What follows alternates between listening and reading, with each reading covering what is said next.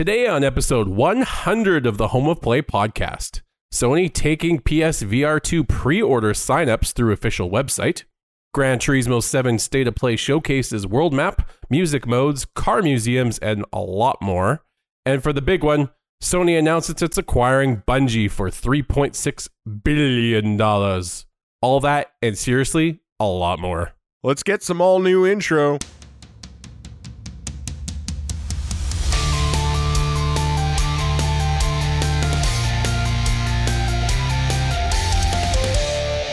Welcome home, everybody. That is right. It is Monday, and it is episode 100 of the Home of Play podcast. We did it. We did it. We made it. We're here. We're very proud to be here, and we're very happy that a lot of you guys have, traveled with us this whole time, and we're appreciative. And I think we're just excited, honestly, more than anything, if I haven't said that already. And, this week you're going to notice a few changes. We have the new intro.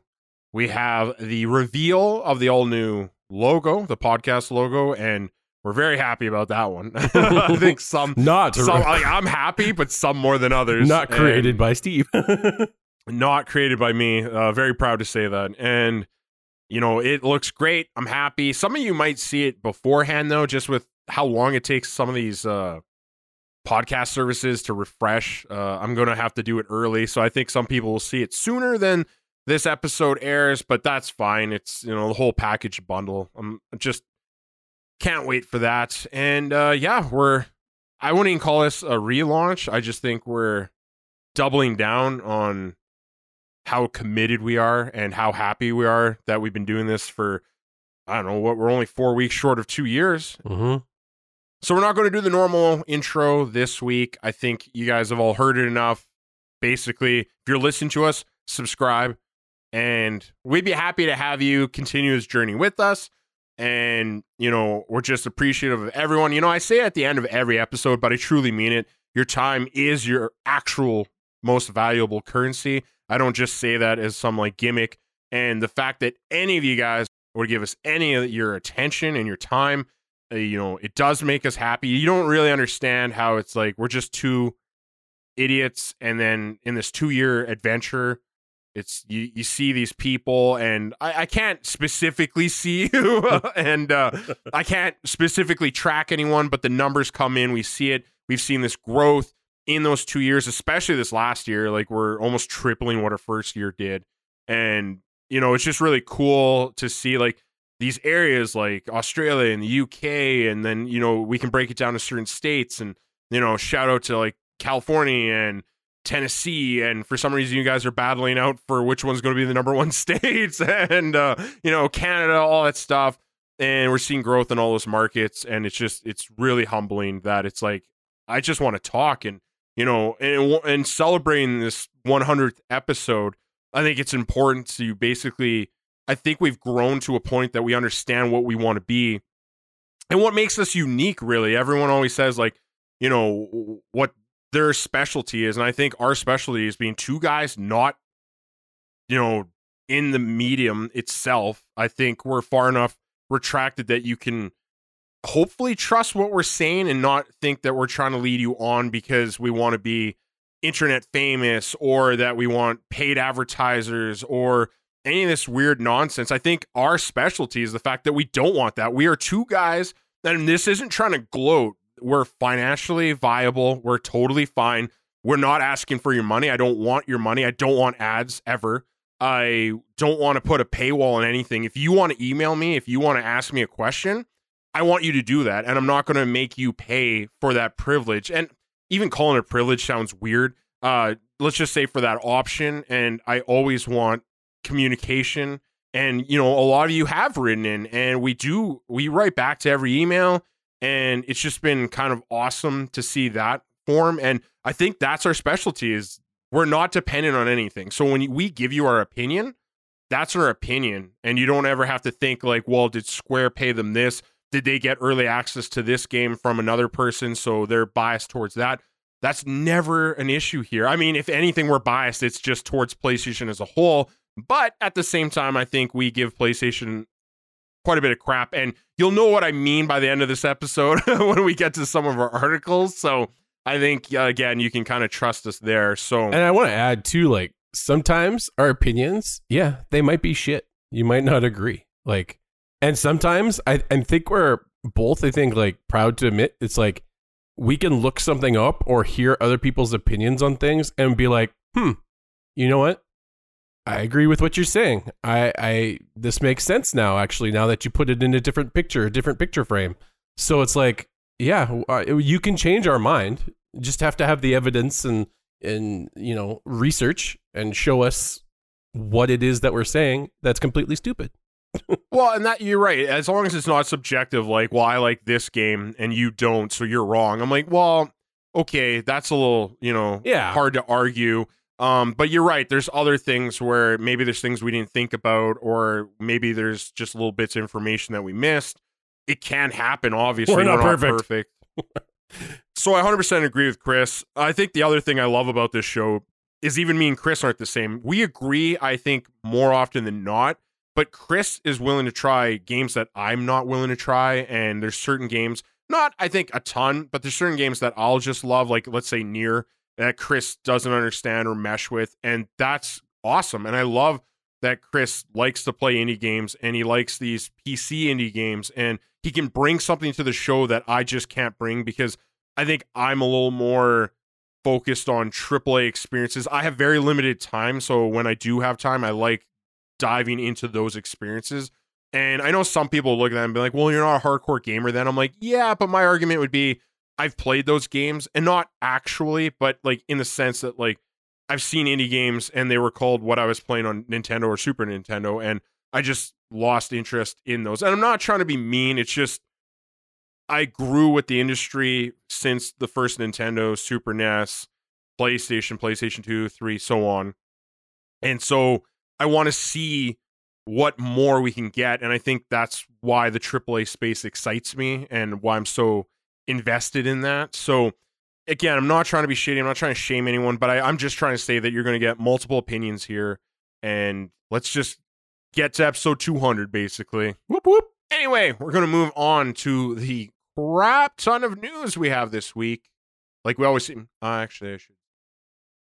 As well as everything else, I just want to say, like we were talking about before, if you want to reach out, if you have any comments, questions, or complaints, well, as always, just email homeofplaypodcast@gmail.com, and then we'll read your questions on the show if they're show related or alone in private while we discuss Sony buying Bungie. So before we get into all that news, we need to do what we always do, which is talk about what we've done this last week, and we have to, as usual, start with Chris. That's me. My week's been quiet, a little mellow. The same usual stuff that I'm usually playing. You guys probably know by now. TFT, Project Zomboid, a couple other things, Gloomhaven. The bigger ones that I've gotten back into, for some reason, I got hit by the Assassin's Creed Valhalla bug, as it were, and I jumped back into that. I did the area that you didn't like, the Asgard. I don't even know if you didn't like it or if you just didn't want to do it. But I did it and realized there's a crap ton more after you do that, which bugged me out because I already have too much to do in the game. Yeah. But I think that's honestly what it was for me as well. It's just, there's so much, like, there's too much, arguably. It gets to a limit. Already, and then they introduce, like, a second world, and it's just, no. Too much.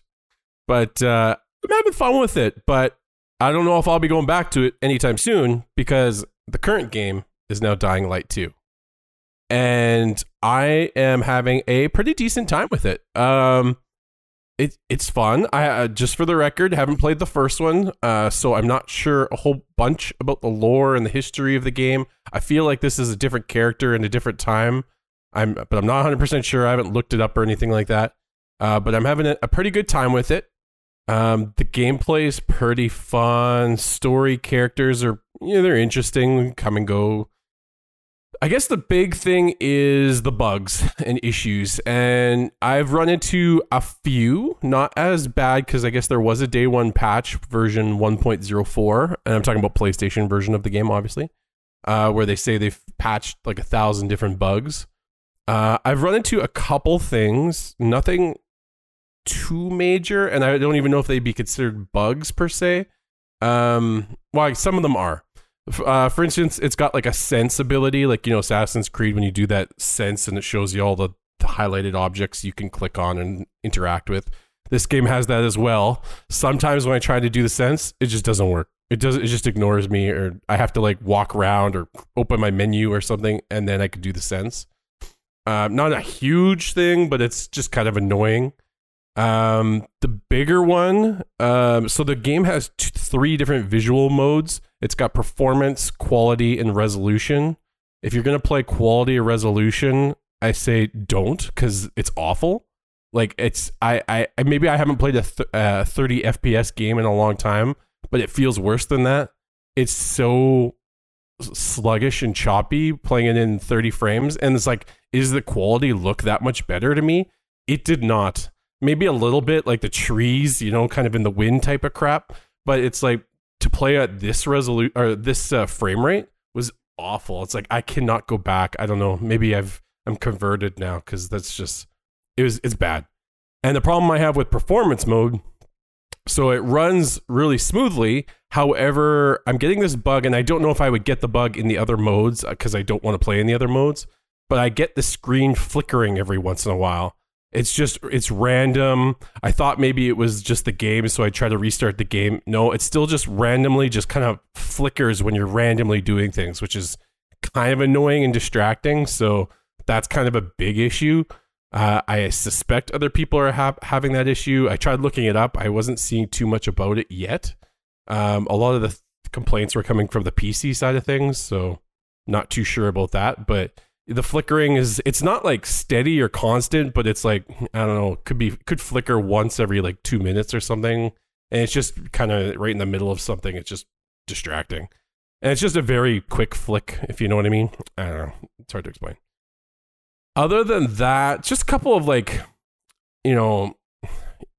ease of use type of things where it's like, sometimes I'm trying to like pick up an item or something, or like grab loot, and it doesn't properly interact with it. Like, I have to like stare directly at it and hold the button.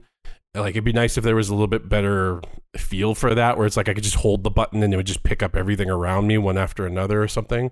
It's not. I feel for you, because I know I had those exact issues with Cyberpunk. Oh, even God. to this day, with its updates on PC, I'll seriously try to look at one of the healing items. I forget what they call them, and you can look right at it, have literally the little dot right on it, and I have to look almost 30 degrees to the left, and then it will kind of be like, you want to pick that up? That thing, it's just like, really? It reminds me of like back in the day, I guess nobody played it, but Dead Island, where there was like so many interactable objects, like every basket, like little bin, garbage bin, trash can you could interact with, tons of suitcases and briefcases. It's like I literally had to go and hold the button on every single one of them. This kind of feels like that. Not as many objects to click on, but just it could be a little bit smoother in that regards. But otherwise, I'm having fun. The parkour's a little bit interesting to get used to. I feel like the game's purposely locking areas out. It's like you will run out of stamina when trying to access certain areas, and it's just because it's like you have to be a higher level or have more stamina points or a special skill to be able to do this maneuver to get through this area. But it's like it doesn't tell you any of that, so it's like, I guess I'll have to come back here later type of thing. But I could see this being really fun co-op. I'm interested in trying that. Maybe you'll look at getting it, but maybe me telling you some of these bugs will put you off of it for a little bit.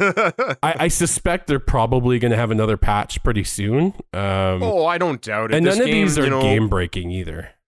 Well, we also talked about, I think it was, I always, I'm bad with timelines, but it was either last week or the week before that we talked about this, and they want to support the game for the 5 years apparently, and if that's true, then absolutely they're going to keep patching this and keep polishing. I'm not trying to say I'm giving it a pass, because I think me and you are normally harder on games that come out broken, and we don't really give them a pass. So is it fair for me to give this development team Techland a pass either? I think because we've seen how they treated their last game, which is Dying Light 1, and the support they continue to give to that game, to the point that I think it just got DLC in this past year. that I trust that they would polish it. Yes, do I wish this came out a little more polished? And, I know there was development issues, many delays, if I'm not mistaken.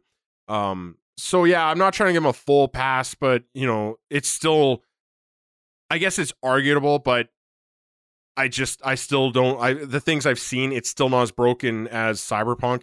It's still not as broken as Valhalla. Valhalla was severely problematic for me. I had so many, it's not that it had major graphical errors, even though it did, but a lot of it was just technical little things that just added up to like my disappointment why I stopped playing that game in the first place.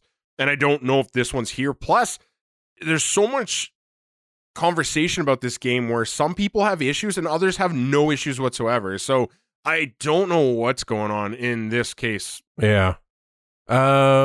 Overall, I am having a good time with it and I am liking it. So maybe offline, I'll try to talk you into it if you're really bored, but we'll have to see, because I think co-op would be pretty cool just with the combat and exploring and the parkour. I think it'd just be a lot of fun. But and actually that's a good point to make. Is I think we talked about this off recording, but this is probably one of the most impressive co-op games I've ever seen. Yeah, just the inclusion. The sense that, it's 4-player co-op if you want it. Apparently you can do almost everything in the game in co-op, and then it goes even further where you get separate loot, so no one's fighting over loot. Apparently quests and missions can go towards your own single-player game and decisions, which some people I could be like, well, I don't want it messing with my game. I'm sure there's options for that too. And yeah, it's just the running around and free flow like combat / parkour stuff, just in 4-player co-op. And apparently there's difficulty scaling too, so bosses aren't made too easy because you have 3 other people with you. I don't know, just hearing all that stuff, I'm like, this is great, and it seems like one of the most thought out co-op modes I've ever heard of. So that did interest me, actually. That they got bonus points on that one. Cool. Otherwise, that's been my week. Okay, well then it's my turn, and I had a hard week. In the logo that you're now seeing, I spent a lot of time this week talking to people, getting this done. The new intro, we also, which I keep forgetting to mention, thank you, Curtis. If anyone's been listening a long time, they're probably aware of Curtis's existence. He's what gave us the outro music, and now he's totally redone our intro, which I really like. Me and Chris both really like. I think he took what we had, and you hear it there, but he made it match the outro, and it's a little more our style, I would say. So AAA quality very now. Excited. Yes, so I'm very excited. Quadruple A. You guys, very excited for you guys to hear it this week and to continue using it. So, just another fun thing. So anyway, my week was kind of taken up by the podcast, but, I'm probably going to play more Persona eventually when I get actual free time, maybe this weekend. And I don't know, I've been considering going to Nier Replicant. I bought that a long time ago. I think it was on sale, but it, still more expensive because it was newer, the remaster or whatever. And I think it's time. And then we'll see. I think I might pre-order Horizon. As someone that didn't like the first one, I think they're showing me a lot of things that show me that they've made the changes that I think it needed. And hopefully I'm not going to get burned a second time, because I did the exact same thing for the first Horizon, where I pre-ordered, played it day one, and fell out of love very quickly. Maybe get the disc-based version. Yeah, that's actually a really good point. So yeah, hopefully I don't get burned. And anyway, that was a very quick recap for me, which means we need to get on to news, because I think we're 20 minutes in and we haven't said anything. And we have so much news. So Chris, surprise, there's a brand new Call of Duty game launching this year. This one comes from Push Square. No notes really here. I literally just put it as a comment, need I say more? Basically, yes, Activision on Twitter confirmed there's going to be another Call of Duty. It's Infinity Ward's turn. And as previous leaks suggest, it's going to be the next Modern Warfare release, but it's not the original Modern Warfare. It's not a remaster of one of those Warfares. It's just renamed. I don't know. Let's not forget that Activision doesn't really have the creativity that we like to see, especially in naming titles. So anyway, if you're a Call of Duty fan, doesn't matter what platform, you're going to get it, and it's hopefully going to be decent. I don't know, but it can't be worse than Vanguard. So we won't judge you unless like Advanced Warfare was your favorite. Then we'll judge you a little bit. I wonder if that one will be on Game Pass that quickly. I mean, they won't have. But Maybe. if they're already, going to be a partnership, right? Clearly, they like Microsoft. I wonder if they could already get. I think those they've already games on shut there. down the servers for some of the older ones. Wouldn't doubt it. Okay, so we're going to move on to the next article. Final Fantasy VII Remake Part 2 is planned for reveal this year. Producer confirms. This one comes from VGC. Speaking during an anniversary event held to celebrate Final Fantasy VII's 25th anniversary in Japan today, Final Fantasy VII original director Yoshinori Kitase said it was his intention to reveal the first details of its remake sequel during the anniversary year. In quotes, "We are hard at work on Final Fantasy VII Ever Crisis, so please look forward to that. In addition, with regards to the long-awaited Final Fantasy VII Remake Part 2, there will be more information ... this year if we can," he said in a translation for VGC provided by Push Dustin. He said ... He did say ... Asked if he was sure the sequel would be revealed this year, Kitase said, "Well, yeah, we just started the 25th anniversary of Final Fantasy VII, so we want to celebrate and get fans excited. So within the next 12 months, we want to share some information. Look forward to more information." On the 12th month. Yeah, that, I don't know. I think we can start there within 12 months, but then he says this year, and I'm like, well, we're already in February. So, well, I mean, it could be 2023 before you see anything. And, let's not forget how many times it feels like they've kind of insinuated we're going to see more Final Fantasy 16 news. That never happened. That keeps getting pushed back. So the fact that we still haven't seen anything for Final Fantasy 16, which uses previous assets found on Final Fantasy 14, which has existed for more than a decade, I don't know. Square Enix just doesn't do great with getting games out in a fast, traditional pace. And then that means we don't get information drops at a fast, traditional pace. So I'm not going to tell you to hold your breath. I'm hopeful. Does this thing show up at the next Tokyo Game Show? I don't know, but I can speculate. But yeah, I don't know. I don't think they want to talk over Final Fantasy 16. So if we do start to get information on that game, I mean, I feel like that means they're probably going to withhold this at least for a little bit of time and not, again, try to destroy that before it even gets out of the gate. Yeah, I don't know. It's to be honest, from my perspective, I would rather hear more information on Final Fantasy 16. We already know, well, we can understand where Final Fantasy 7 Remake Part 2 is gonna go. I still have so many questions on like what's carrying over from the previous game. And by previous game, I mean part 1 of the remake. How much of the original game are they going to be including in this part 2? They still haven't clarified like how many parts total the whole like thing is going to be. So like honestly, it just makes me more mad to like think about it. So I kind of just in my head, I'm like I rather hear about Final Fantasy 16 in hopes that like something special can come from that project. Or even, I've even been talking with another buddy too, is like maybe Final Fantasy 14 is worth going back and taking a crack at that one, because I know I played it originally, but there's still so much content I haven't even touched. Well, and as that thing introduces more and more expansions, it just seems to get more popular, and the review scores just seem to get higher. Yeah, it's just improving and improving constantly. It's not a game where like the old like the Assassin's Creed where they'll patch the game, and then the next patch will cause bugs that were in the first patch. It's like, what do you, like, you guys get your shit together. At least when these guys are upgrading and doing patches and balancing, it's like, they have a pretty smooth game going now with Final Fantasy 14. I know I'm kind of getting off topic, but it's a pretty smooth game where it's just becoming more balancing than anything, I think, at this point. So, yeah, in my opinion, whatever, it's a whole year. I guess you'll hear it from us when it comes out and gets announced. But for me, I'm more curious about Final Fantasy 16.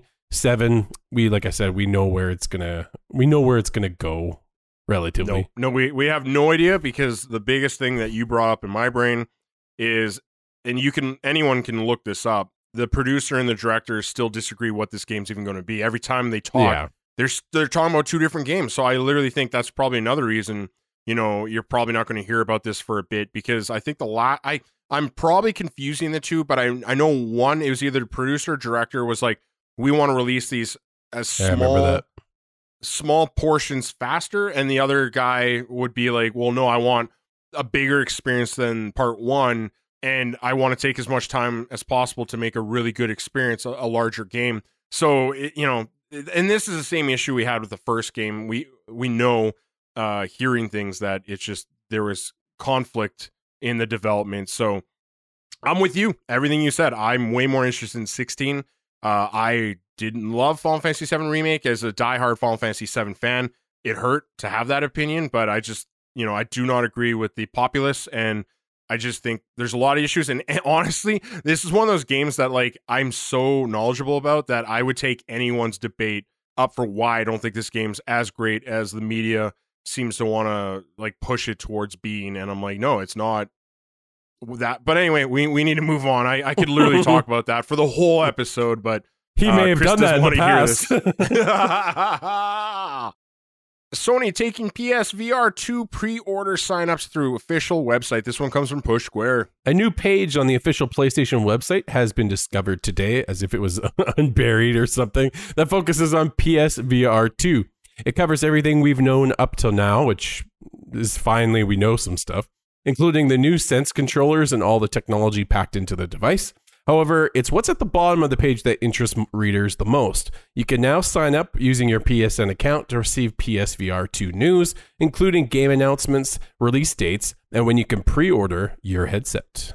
So I've already done this, Chris. I've already signed up, but I will say it seems like a waste of time. When you actually read the bottom and you get through it, it does seem like they just want to spam you with emails about anything PSVR related, and then when you really look into it and realize what you're clicking on, you basically find out that, you're going to get an email that says, hey, you can pre-order this, but I guarantee you it's going to be at the same time they announce it to the world and everything else anyway. So I wouldn't tell anyone to waste your time to sign up for this. Just wait, and we're going to probably tell you, or you'll find it somewhere else. It's not, you don't have to run out of your house with just a bathrobe and then try to sign up for the email. Start the car.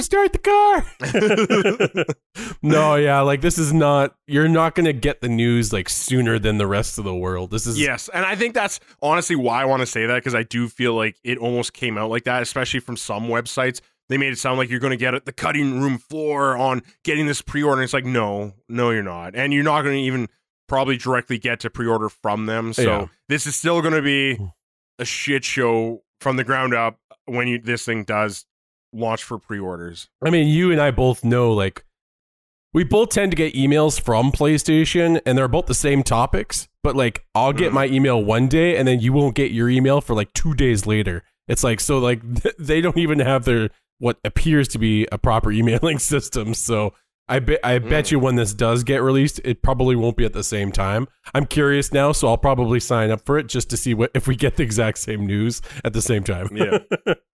But I think we're both excited for the PSVR 2, and we'll probably both end up getting it. Yeah, if I can get it day one, I definitely want to. Everything they've said has tingled my spidey sense. That podcast will be recorded in VR when that happens. It's like VR I'm right podcast. There with Chris trying to slap you in the face. So we're going to move on. Gran Turismo 7 State of Play Showcase, World Map, Music, Modes, Car Museums, and more. This one comes from Game Informer. So we're not going to go through a full 30-minute video with you live. So I summarized it as much as I could. Gran Turismo 7 represents the 25th anniversary of the series. Apparently 400 cars, 34 racing locations, and 97 layouts. Yamachi, hopefully I'm saying that right, says more cars and layouts will be added in future online updates. The world map is essentially a bird-eye view of the smaller hubs with GTA 7, such as used car dealers, the cafe, legendary cars, and more. And the cherry on top, Gran Turismo 7 will hit PlayStation 5 and PlayStation 4 on March 4th. And then we got additional news today that released just before we were recording. In the latest Find Your Line revealed trailer, the Japanese developer has revealed some of the artists you can expect to feature, including Spanish superstar Rosalia and a song from Fanatics, featuring Idris Elba.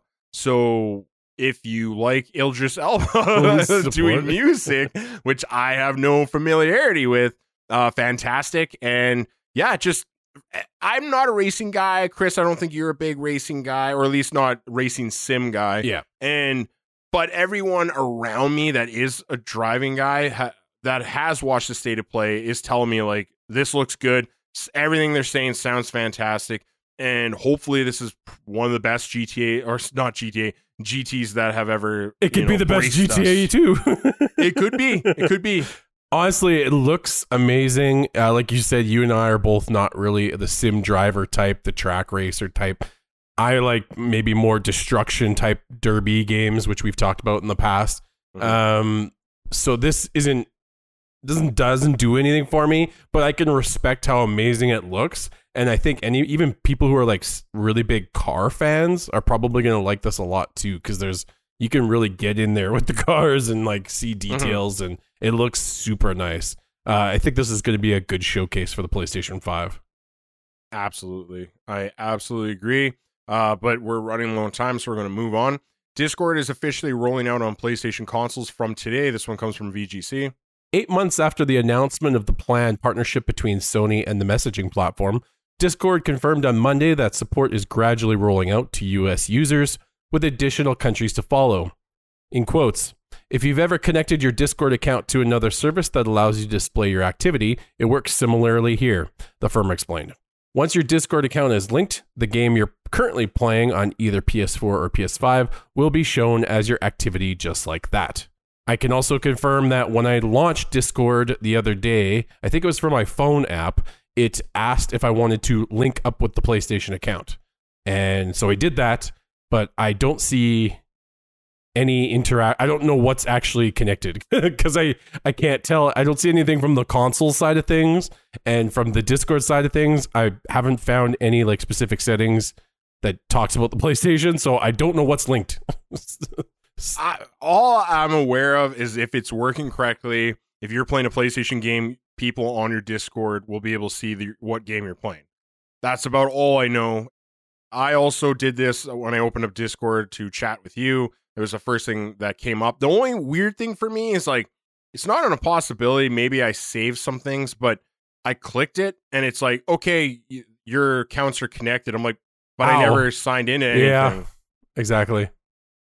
Very confusing. I'm not too sure if it's working for me either. I haven't, gone too much further. But we don't need to go too much further because it's not a big story. So, Chris, we're going to move on to something I'm way more excited to make fun of. Ghostwire Tokyo official gameplay overview. This one comes from IGN. Ghostwire Tokyo will be released on March 25th, 2022, according to the PlayStation's YouTube channel. And there's, I also, in additional notes, PS Plus members will see a discount on the PlayStation Store for pre-order already. Doesn't sound too great, but who knows? They seem to be doing that on a lot of things, so it doesn't necessarily mean anything anymore. But anyway, yeah, there's actual gameplay video of this game, and I am still convinced this used to be a VR game. Chris, you watched a quick, brief summary of it. Yeah, like a 5-minute video. There's specifically one thing I'll call out to is, did you get to see how traversal works when getting on top of buildings? It's got, like the teleporting thing. A single point Yeah. that you just teleport to. Does that not sound like a VR thing to you? I don't know what you're talking about. And not to mention, so we finally saw gameplay. Your character can move. It is confirmed your character moves. Thank Christ. But even that just looks slow. And this whole game, there's no way this didn't used to be, at least from concept, a VR game. It seems very much like that, yeah. And it's like the lack of anything happening on your screen, they seem to try to make up with crazy hand gestures. Like I've always been saying this whole time, Naruto meets some kind of like cyberpunk neon like city thing. I don't know. It's whatever. It's fine. I really do hope this game is good. But if you ask me right now where I think this game's going to sit for terms of reviews, right now, and I could be dead wrong, but I'm guessing 3 out of 5s, and the higher points being maybe 4 out of 5. But I'm going to say 3 out of 5. 5 out of 5. No, I'm just kidding. You're probably right on your assessment there for a lot of those opinions. But I'm still interested. I don't know why. That's the thing you love about me is like I'm interested in play everything. Yep. So No, absolutely. And like I'm not even trying to condemn anyone that wants to play this. I'm just more trying to warn people that, and like I could be totally wrong. Maybe this game's so unique, it's so different, and it breathes new life in a new genre that we don't even understand, and suddenly it's amazing. And I'm dead wrong. Like I said, that is absolutely possible. I'm just going off of what I see based off my experience, and I'm like, I don't know, unless they really nail what they're trying to do here, I just don't see this being, anything above average. Yeah, I mean, yeah, like you say, I mean, I'm super interested in it just because it's like, Shibuya, Japan, like that's oh yeah, I like the location. That speaks to me. The world map looks pretty big, at least just from looking at it. It looked decent size, so it seems like there's a lot to do just by looking at that anyway. And then I don't know, the creatures, I'm interested to hear about them. There was a reviewer I was listening to who was talking about it, and it seems like they kind of like some of the creatures were like, Japanese folklore creatures, which is kind of cool. And then they even said as much as like there's like, like lore stories, like in North America stories too, like on Reddit where people are like talking about like creepy creatures and things they've seen in their houses and types of things. It almost seems like some of the monsters ideas came from a lot of that weird stuff too, which is pretty unique. There's one model that, maybe something in their folklore, but to me, I'm like Slender Man. Yeah, that's definitely the one that gets compared to a lot. I think I saw a creepy little girl, so that'll scare the shit out of me in whatever game I play. But I'm interested. It seems I'm curious in the creatures. I know you are a big creature guy. You like monsters and creepy things. So I'm hoping that there'll be something there that'll be like, that's really cool. I want to see a movie with this type of creature in it. There probably already is when some of the low budget ones. Everything I've even seen, I would, like in a movie. Like if those creatures I've seen in this gameplay were in anything else and that wasn't just like, off-putting to me otherwise, I definitely like what I'm seeing. Creative wise, I'm like, I'm like, put this in a Silent Hill remake. Yeah. I would freaking die for these creatures. Even this scene where it seems like you're sneaking up on them. That one creature, it's a woman with a really messed up face. I think it's just teeth, basically. And when her head comes back, I'm like, oh yeah, that's slightly terrifying, or at least to me, and creepy. And I would love to see that in a movie somehow. But at the same time, when I saw that animation jump out, like her head coming backwards, I'm like, that seems like a VR scare, so it brought me back to, I'm like, this had to be a VR thing in concept. Who knows? If they say there's like going to be an option for PSVR 2, then that might actually sell you on it, maybe. That's a thought that's, come across my head too, is like, maybe are they holding back that announcement? Although knowing you wouldn't want to play it. Oh, no. I mean, I'd want to, but not want to at the same time, right? Yeah, exactly. So we could talk about that forever, but we have to move on. GTA 6 officially confirmed development is, in quotes, well underway. This one comes from Push Square. Rockstar posted on their blog today, with the unprecedented longevity of GTA 5, we know many of you have been asking us about a new entry in the GTA series. With every new project we embark on, our goal is always to significantly move beyond what we have previously delivered, which is tough in this case because GTA 5 is pretty incredible. And we are pleased to confirm that active development for the next entry in the GTA series is well underway. We look forward to sharing more as soon as we are ready, so please stay tuned to the Rockstar Newswire for official details. So after this, they also confirmed that if you were excited for the PS5 or Xbox Series X version of GTA 5, which, was announced so long ago, it's surprising it's taken this long. But anyway, you can get it on March 15th. So everyone clap, everyone celebrate your GTA Online modes. March 15th, you can finally get a real next-gen experience of a game that came out on PS3. So Chris, before we get more into that, which we won't, but we can talk more about GTA 6. Are you excited? Is this, fill you up with glee knowing that it's not only going to happen, which I think we all knew is going to happen, let's face it, but that it's actually well underway? I'm kind of interested in GTA 6. My problem is like GTA 5 was such a big game, it overwhelmed me. It's kind of like how I get with like the Elder Scroll games. It's just so massive and there's so much stuff to do. Like you literally just get lost and go golfing or go fishing, and that could be your whole day of just doing that. Like, I mean, they got that whole no pixel server where all the streamers are playing and they're just messing around on there. So it's like you can make your own fun, really. even the online experience is freaking massive. That might even be something that'd be cool that we would play. Like that'd be neat to try. But GTA 6, I'm like, sure, I'm interested in it. I'm still interested in going back to GTA 5 at this point. But yeah, I'm sure the fans of the GTA series, which there are many, are super stoked for a GTA 6. But I this is one of those ones where I go back to what we always say is take your time, make it well. There's so much content in those types of games.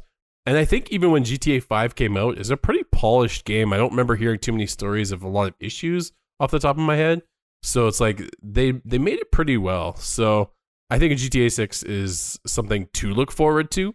But it's definitely going to be some time, I think, still. Like they're just talking about talking about it almost. So it's like, yeah, we're probably talking at least 2 years, maybe next year, but probably 2 years.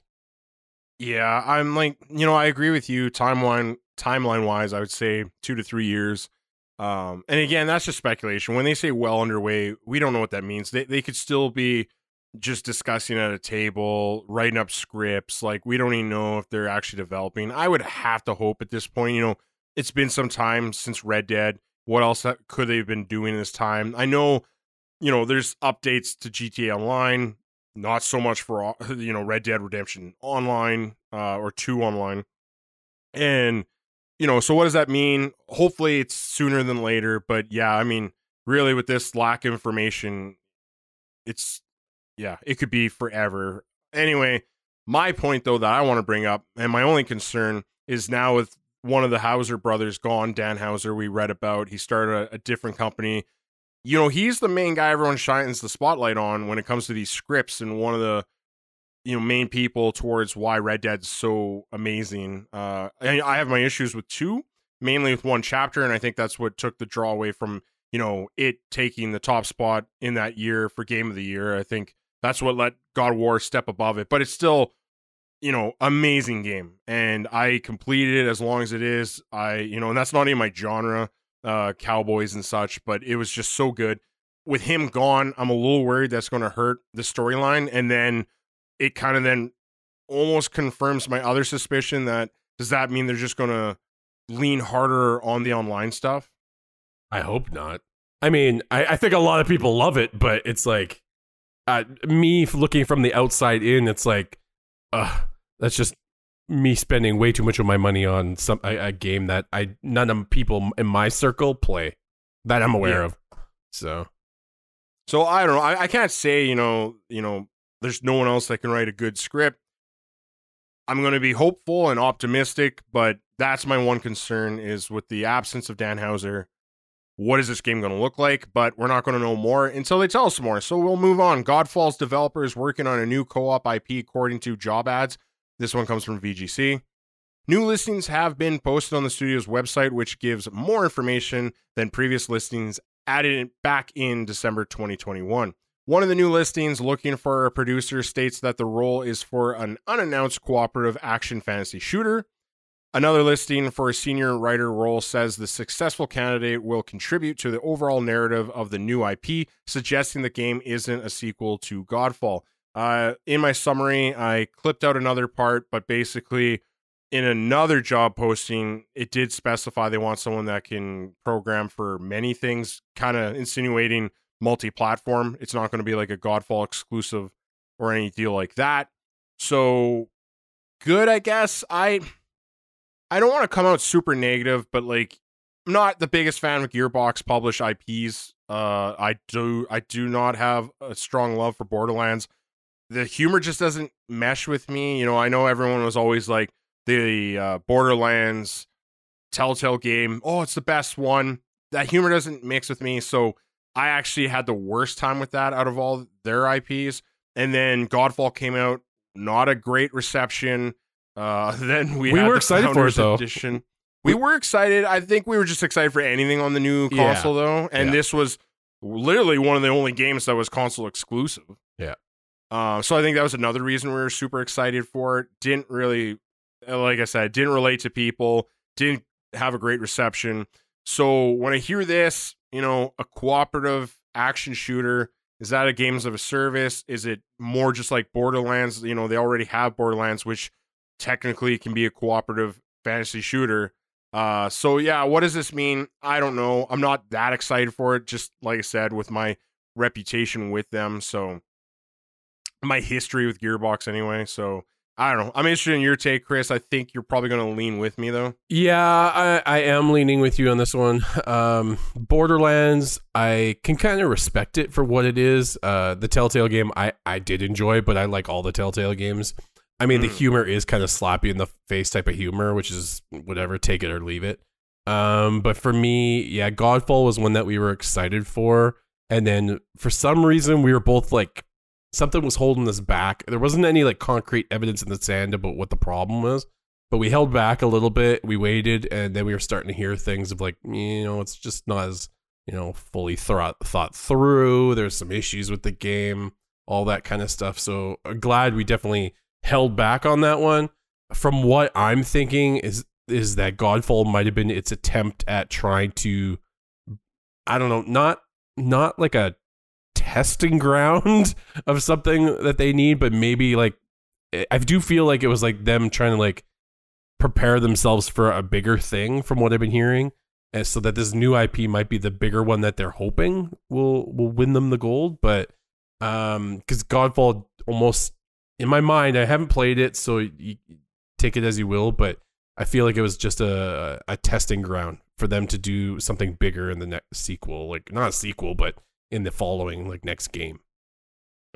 Okay, Chris, we can go into another quick bite-sized article. Rocksteady's Suicide Squad game has reportedly been delayed to 2023. This one comes from VGC. Previously scheduled for release this year, the game will now arrive in 2023, as said in the title, according to Bloomberg sources said to be familiar with its development.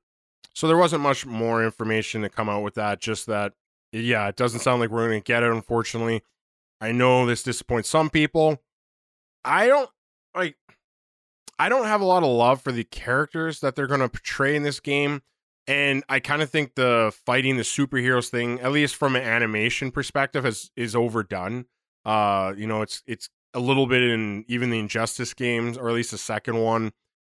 It's whatever. I don't know. It's just, and especially Harley Quinn. I'm so over with Harley Quinn. I think everything they try to do with that character just falls flat for me. And it seems more apparent when you look at the success that Arcane had with Jinx. I feel like that's what they try to do with Harley Quinn, but they always fail, where that character just stands out so much more. Yeah. And I appreciate that. So yeah, I don't know. The rag tag thing, it's fine. Like, I think James Gunn's Suicide Squad was great, and he found a way to do that where the first Suicide Squad movie failed.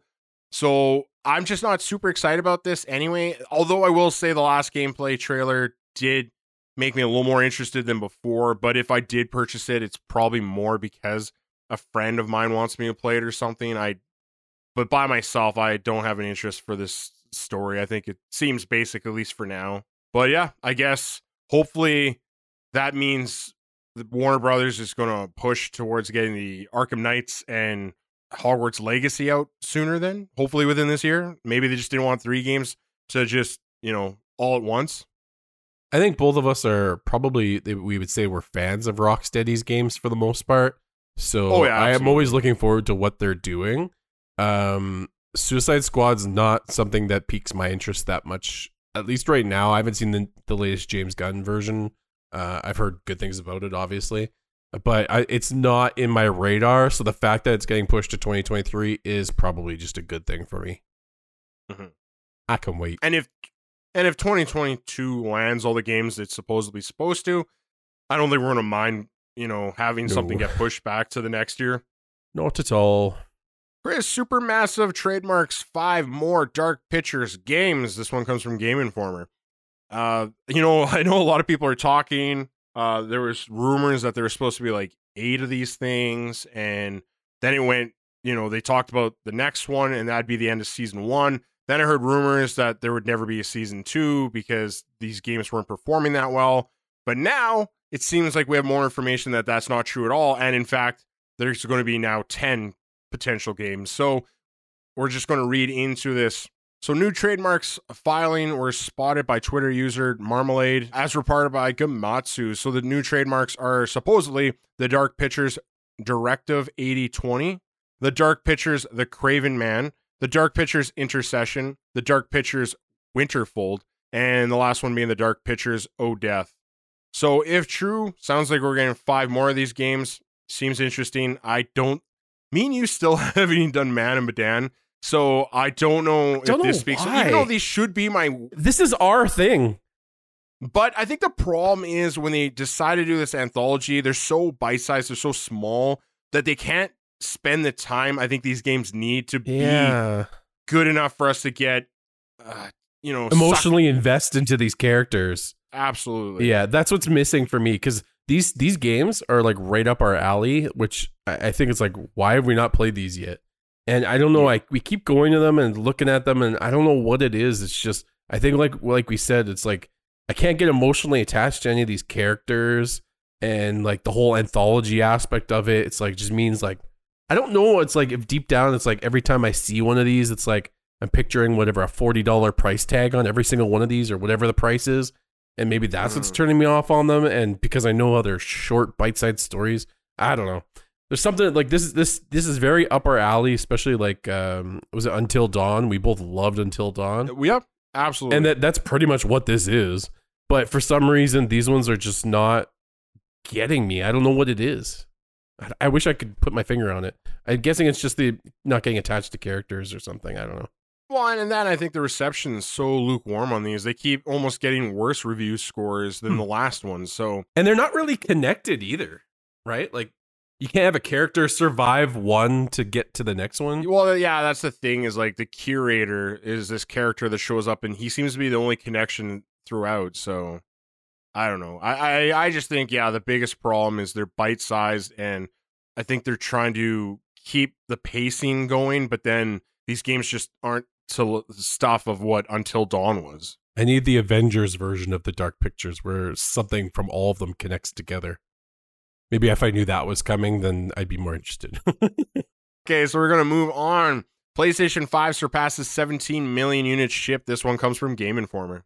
Sony's last quarter sales for its games division dipped 8% year over year, ending on December 31st at $7.1 billion versus $7.7 billion on December 31st, 2020. So before you move on, I think we need to talk about how that is only because, and I can't, it's not concrete, but it sounds like, for obvious reasons, me and you have actually talked about this on the podcast, is that, in 2020, they had a crap ton of games initially, and this last year, there's not been a lot for Sony, so, it kind of makes sense why this would be.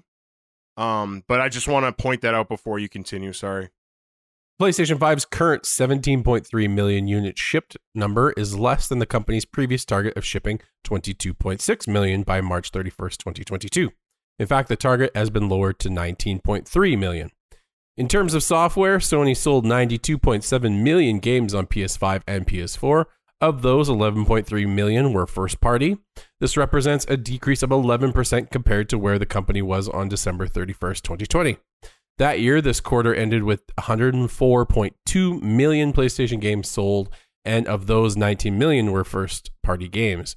PlayStation Plus, however, is up despite general decreases in games and hardware units sold. It sits at 48 million subscribers, which is up from 47.4 million compared to this quarter in 2020. So this, like you said, this makes sense to us. There's different reasons for it. New console, all that kind of stuff. It takes time for first parties to get made. Even if they know ahead of time, it always seems to take time. There's the chip shortage, which is definitely what's affecting the 22.6 million goal. That definitely has to affect it, because there's still people I know who are trying to get PlayStation 5s and they can't get it. So it's not like a issue that there's stock and people aren't buying it. They literally just can't make enough stock. So that's I don't know who to blame in that. I don't think that's a Sony problem. That's just more of a manufacturing issue. But it's not specific to them either. It's affecting everybody, right? So yeah, it's good news in the sense that Sony's doing well. It's bad news because I'm sure they're frustrated to all hell that they can't make more of these things because, it's a money printing machine at this point. But hey, at least they're doing okay. The better Sony does, the better they invest in our games. And I mean, there's not really much more to say here. It's more of a little quick checkup of how we've been doing, how our buddy PlayStation's doing, and what we can expect in the future based on these sales, which I think is just, like I said, more investment. So anyway, we'll move on to arguably the biggest news article we have this week, one that Chris is just so excited about. Sony announces it's acquiring Bungie for $3.6 billion. This one comes from Game Informer. Sony Interactive Entertainment has announced it is purchasing Bungie for $3.6 billion. Bungie posted a blog post discussing the acquisition, saying that it will continue to independently publish and creatively develop their games. Not much. I mean, you can take a lot of news out of there, but there's not really much to address here. It's an interesting situation, no doubt. It's the weirdest acquisition that Sony's ever done, in my opinion. It's where odd, yeah. They've never spent this much money before. This is many times more than they've spent for Insomniac. It's interesting, and at the same time, they spent so much more money, and then they're even the phrasing, like, we'll let them stand beside Sony Studios, which then it's like, okay, then they're like their own entity, but they're on equal standing. Yeah, it's so confusing. It's so confusing. I mean, we're acquiring you, but we're more like partners. Yes. It's weird. I've seen other people compare it to like when Minecraft was acquired by Xbox. I've seen people say it's a similar situation to that. That's true. Actually, yeah, that is a really good point. But it's definitely weird because it's like, I feel like there's a lot of stuff going on in the background that we are obviously not in the know about. Like, there probably going to be a lot of support and helping each other out. Because right now, I think if you actually look up what Bungie's worth, I think it was $2.1 billion or $2.2 billion, if I recall. Mm-hmm. I remember looking it up like earlier in the week. But so it's people like, I think there's debates. I was like, well, did Sony pay too much for this? Because it seems like they're paying a lot. And to my opinion, based off of what a company's worth and how much they're paying for it, it does seem like a lot. So I don't know. I'm curious to see what will come from this. This is very different from like Xbox acquiring Activision. It's definitely not the same thing. Even just from what you're hearing, the confusion. We've been trying to look up people like trying to clarify the situation. We are not finding a lot of people like adding a lot of detail to this deal. To me, it's like they're paying for the privilege of having a really good partnership. I think both companies have similar views and visions into the future, which is what's making this like more of a special type of thing. But yeah, there's still a lot to find out and hear about this. Like, it sounds like they're going to, continue to independently publish games, but are they going to make an exclusive for PlayStation? Are they going to also support PlayStation developing games, like back behind the scenes type of thing? Like, oh, we're going to help you work on the next Uncharted or something with who knows. Like, I don't get it. There's too much stuff that we don't know, and it's driving me insane. Well, and yeah, it is a strange acquisition. I just, while you were talking, I had to pull up some numbers that might help explain this purchase because, when you look directly at this, it is confusing, at least to me. I'm of two minds of this. And we can get into that more later, but, I did find a quote that explains at least somewhat why Sony's interested, like why they don't mind them being multi-platform still, why they're going to allow them to be independent almost in a sense. Basically found out that Sony's 25% of Sony's value coming from the PlayStation Store was in free-to-play, like games of a service games such as Fortnite, Genshin Impact, all those things. So I definitely think Bungie's included in that number. Destiny players are probably included in that number. So it kind of makes sense why they want to invest to free-to-play shooters. And I think there's more, like I said, we can talk about it, but, this is another game they're going to get microtransaction money from. I guess we can get into it right now. My theory, and I've texted you this many times, is I wouldn't doubt that in the future, if rumors of Project Spartacus are true, Sony streaming service, I definitely think you're going to get Destiny 2 on there with all the expansions, even upcoming ones, probably free if you're subscribed to that service. And I think that's another thing that's going to, hopefully make it sound a little more lucrative to go to that service instead of maybe a different streaming service or subscription service. And that could be part of their reasoning for this. Yeah, it's a possibility. I mean, there's so many layers, and every time we reveal a layer, it's blank because we're not getting any information. So one thing that I had a friend tell me was that apparently Destiny, the latest expansion's already at 1 million pre-orders. Yeah. Like, that's pretty impressive, especially when the new expansion, I think, is over $100.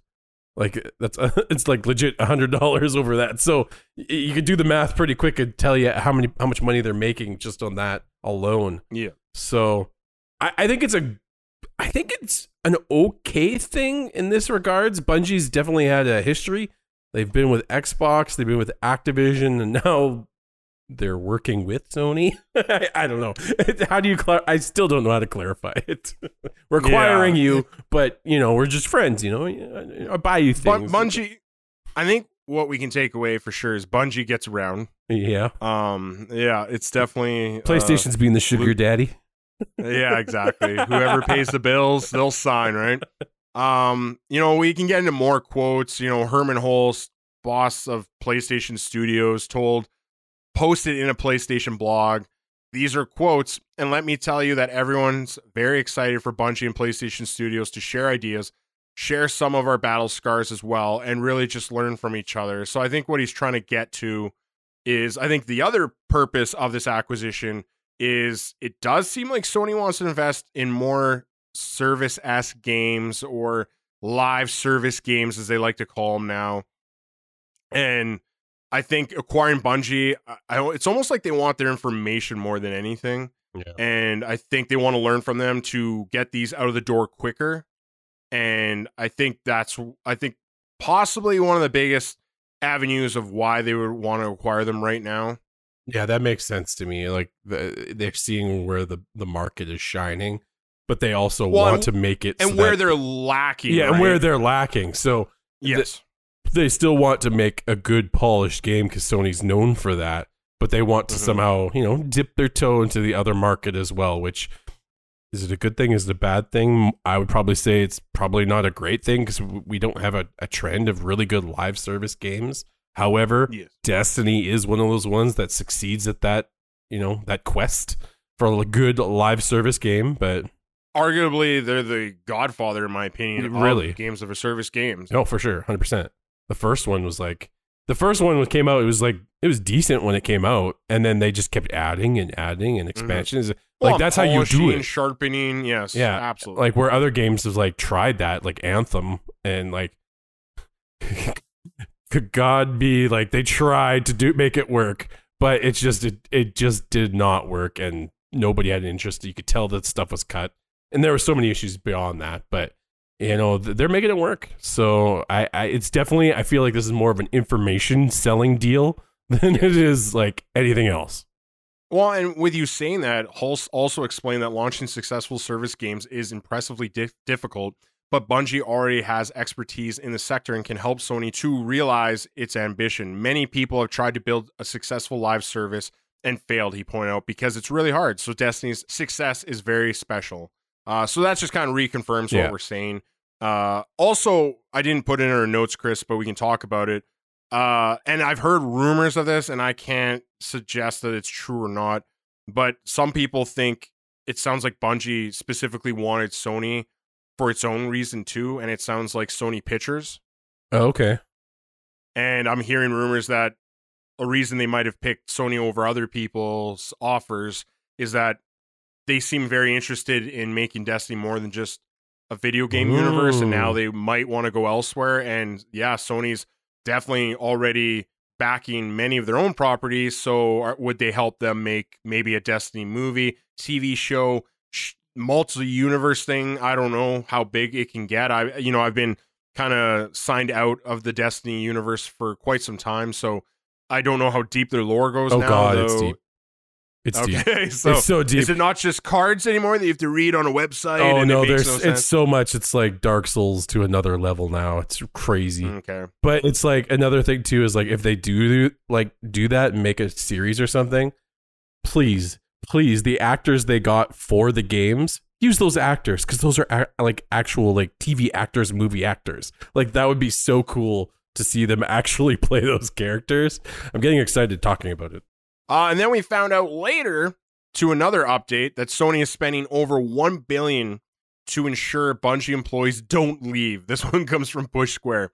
So Sony is spending $1.2 billion on assuring the developers' staff don't leave. The company explained during its earnings report that roughly a third of its $3.6 billion fee will be used for deferred payments to employee shareholders, conditional upon their continued employment and other retention incentives.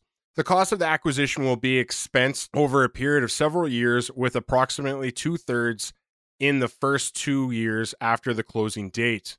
So obviously, they also want their creativity to stay. I know they're working on a separate property. I don't know if this just means they want the continued people there that know what they're doing to stay there and help them. Like maybe they need the information from them specifically. But the other half of me is like, or do they see something special in whatever else they are working on and they really want that property? And again, not exclusively because they've already kind of said that. And I appreciate that candor that you're getting from Sony that you don't get from Phil Spencer. So yeah, it's still going to be multi-platform. I'm not speaking like that, but that's just my thoughts. Yeah, no, it's an impressive amount of money to try and retain the staff, especially if the staff weren't like planning on leaving. It's like, whew, we're getting a bonus, and it's like we weren't even going to do anything like at the point in time. So I think it's a cool idea as long as they're not like locked into a contract for 3 years. If they want to leave, they should still be able to leave. I'm hoping that's still the case. They're not. I think locked with the in. terminology used, Yeah, I think they can. I think so because they literally say it's just retention incentive. It's right? just a bonus for the fact if you stay and not leave Yeah. and try to support the companies and whatnot. So that tells you where that extra money was going towards, really. Yeah, and I'm really happy about this because I think I've told you some of my concerns with these acquisitions are that you're getting studios that don't mean what they used to. Like, look at BioWare. What is BioWare anymore? It's not what it used to be. Yeah. And you can make the argument with a lot of these development studios now where, you know, if they've been around a long time, odds are they don't have the people that made it special originally. Yeah. So I think they're seeing that, and I think they're trying to keep their studio, and keep the main people that make the special sauce to stay. Yeah. It tells you, like, where their value is, right? Like 2.2 million value of the company, which is, I think, what we had looked up before, I believe. A billion, not or million. billion, sorry. Like that's the value of the company as a whole. That I don't think that usually factors in like employees and stuff like that. So this is almost them like saying, Sony, yeah, we value your company at this amount, but we're also valuing your employees, which is very nice.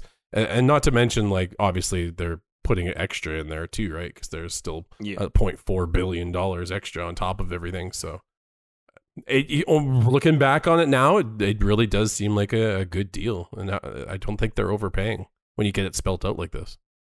I mean, and what we were talking about before, we can move on to our next article. Sony has 10 live service games in development. This one comes from VGC. It's not too big either, but it kind of reconfirms what we were saying about why Sony might acquire Bungie. And apparently Sony has revealed during its earning call that it plans to ship 10 live service games by 2026. Chief Financial Officer Hiroki Totoki also revealed that the Destiny developer is working on a new major IP, so kind of what I was talking about, and that the company plans to harness Bungie's experience in the live service space going forward. Also kind of talking about what we were already referring to. Yeah. And I think there's many facets to this acquisition of why they want them, why they're allowing them to stand independent beside Sony and not be under Sony. I mean, technically it's under Sony, but you know what I mean. They're allowing them to kind of do their own thing. And like you said, basically like the Minecraft acquisition.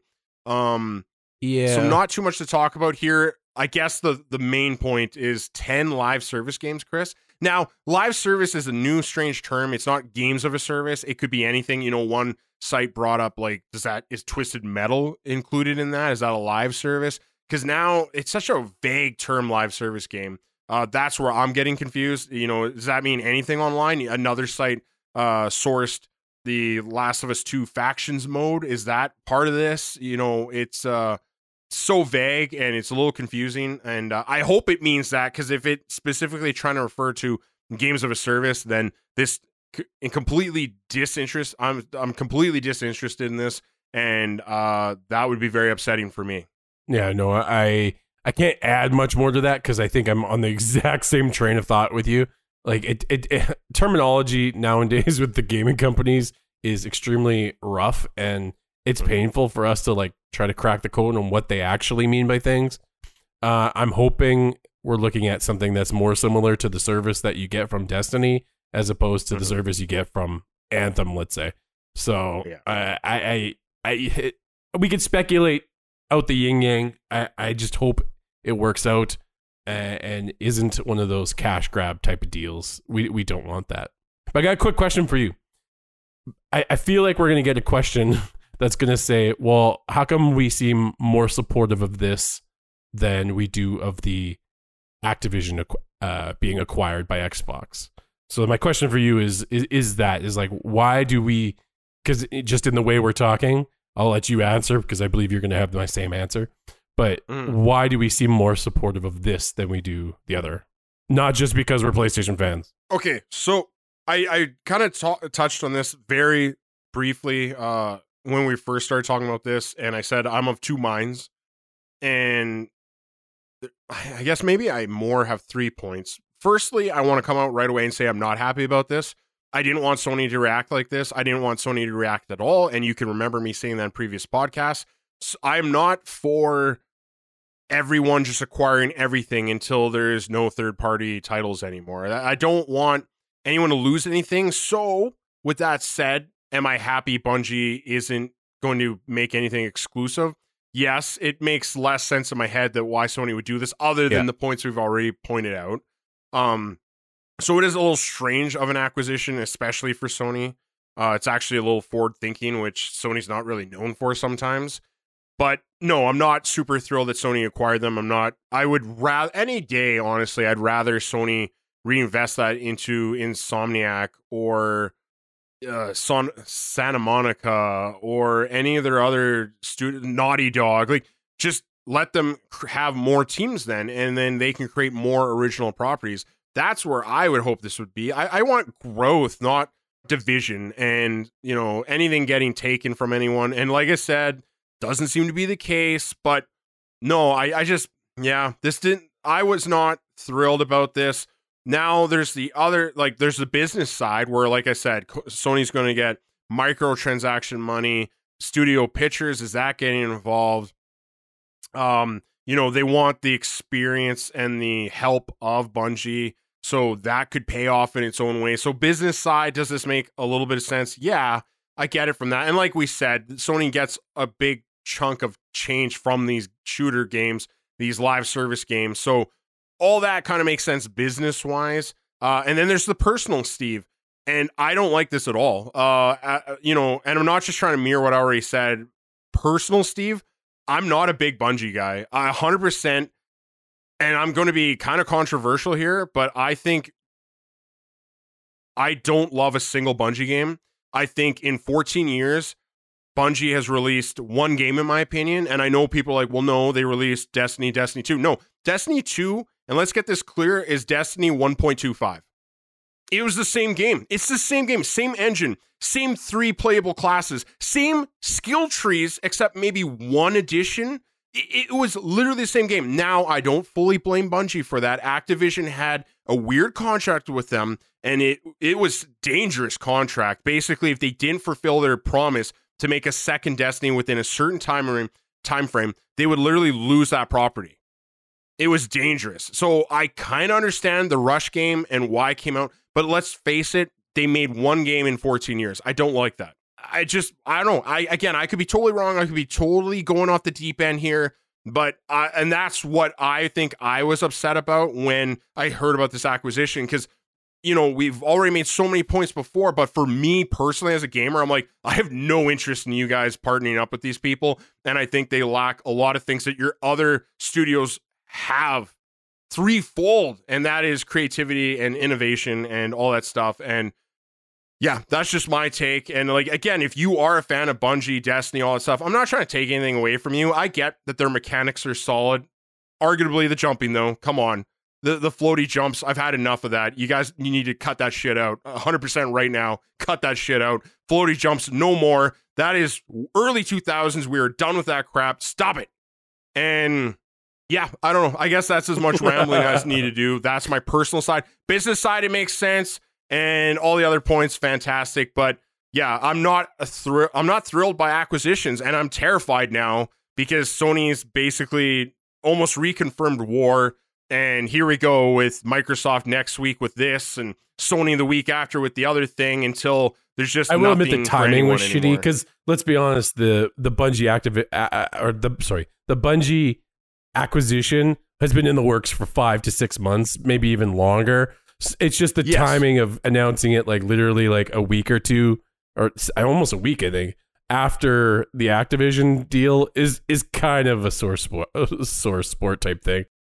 Well, and it just comes out weak, in my opinion. Your rebuttal is like a company that makes one game and it doesn't make nearly as much money and it didn't cost nearly as much. And you came out saying like, oh, well, we don't really own them. We're going to let them do their own thing. I'm like, that just sounds weak, man. Like, and like you said, this has been going on for a while, so it's not a direct response. But when you time it like that, it looks like a direct response.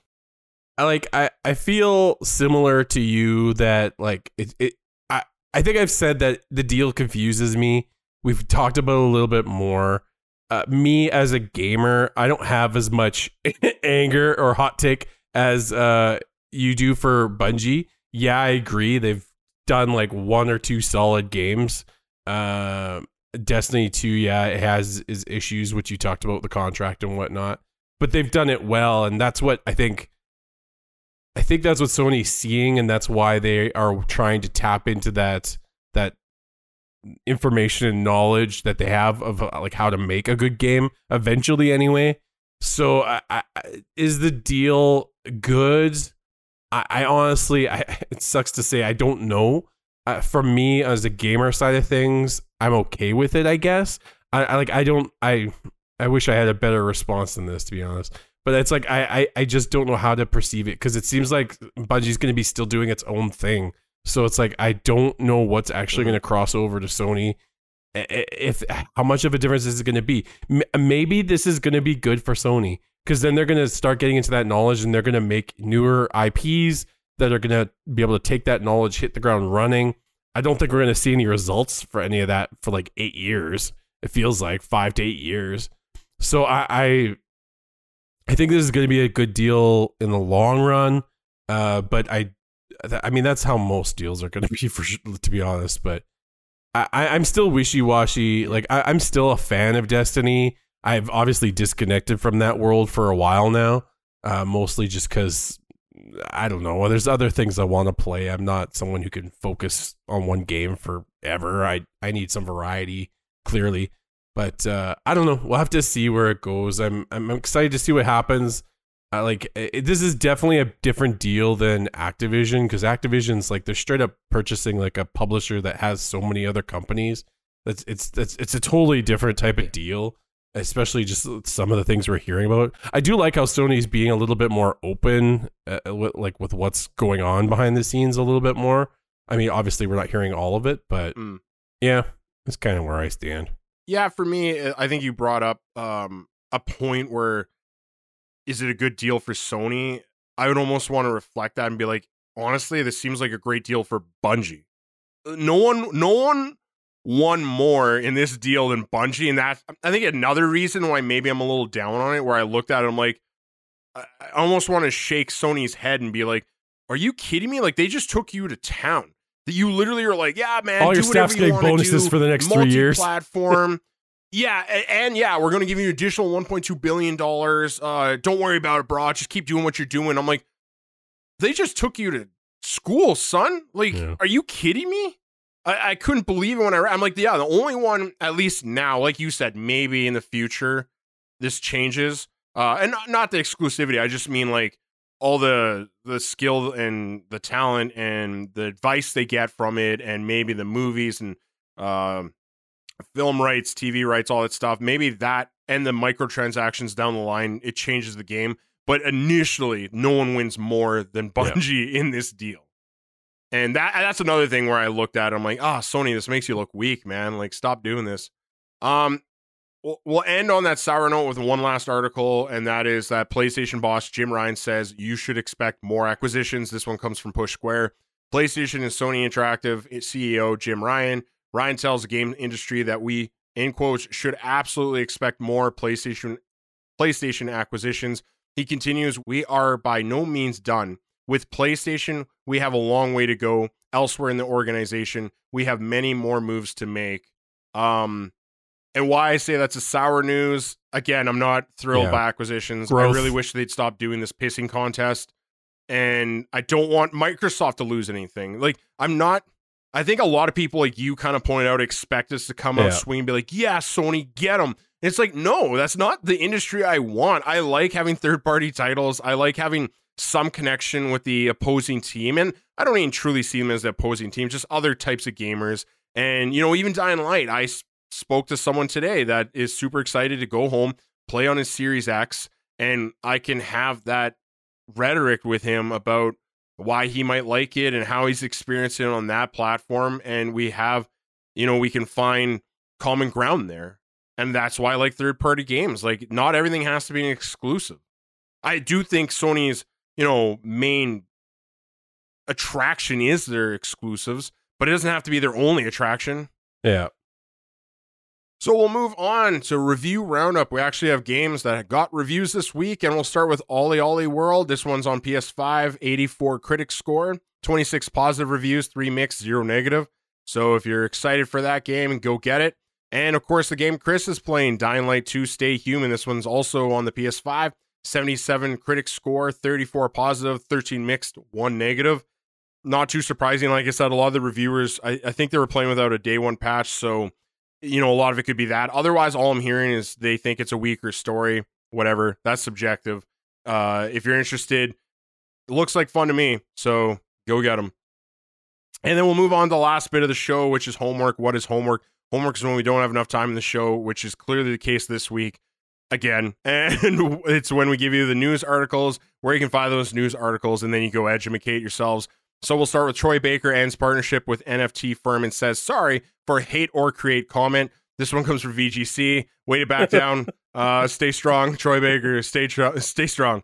Battlefield 2042's next update, which will include a refresh scoreboard delayed till March. That's a feature. This one comes from VGC. Go get him. Yeah, go get him. Battlefield, go get him. You're doing God's work. PS5, PS4, Harry Potter, RPG, Hogwarts Legacy to get official art book in September. This one comes from Push Square. Reason I added it, it sounds like there's more evidence to suggest that hopefully it will release this year, because God knows I want that game. Remember to buy Horizon Forbidden West on PS4 and not PS5. This one comes from Push Square. And that's a reminder to all of you, if you're interested in Horizon Forbidden West, it is $10 cheaper on the PS4. I'm not making this up. It's stupid. This is one of those things Sony does that makes me want to shake them.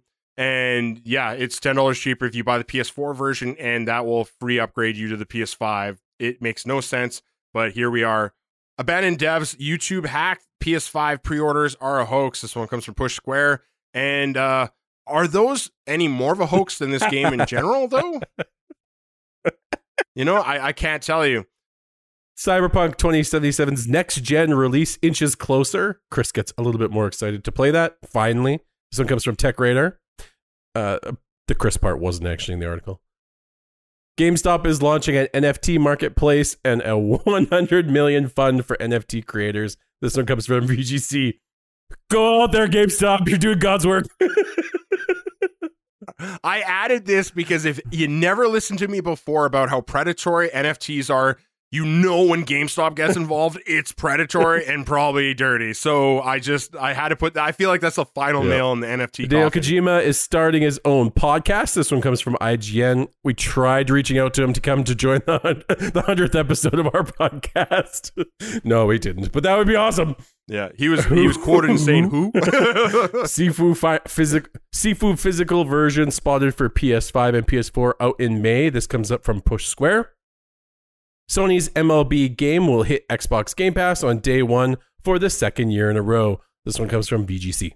Seems like the MLB really just wants to screw Sony over, but whatever. Congrats to them. So, Chris, we made it through our 100th episode in a not so timely fashion. Congratulations to us.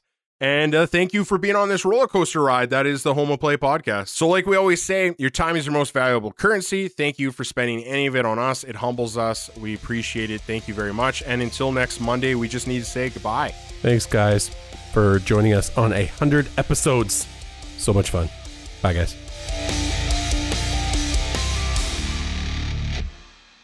And to 100 more.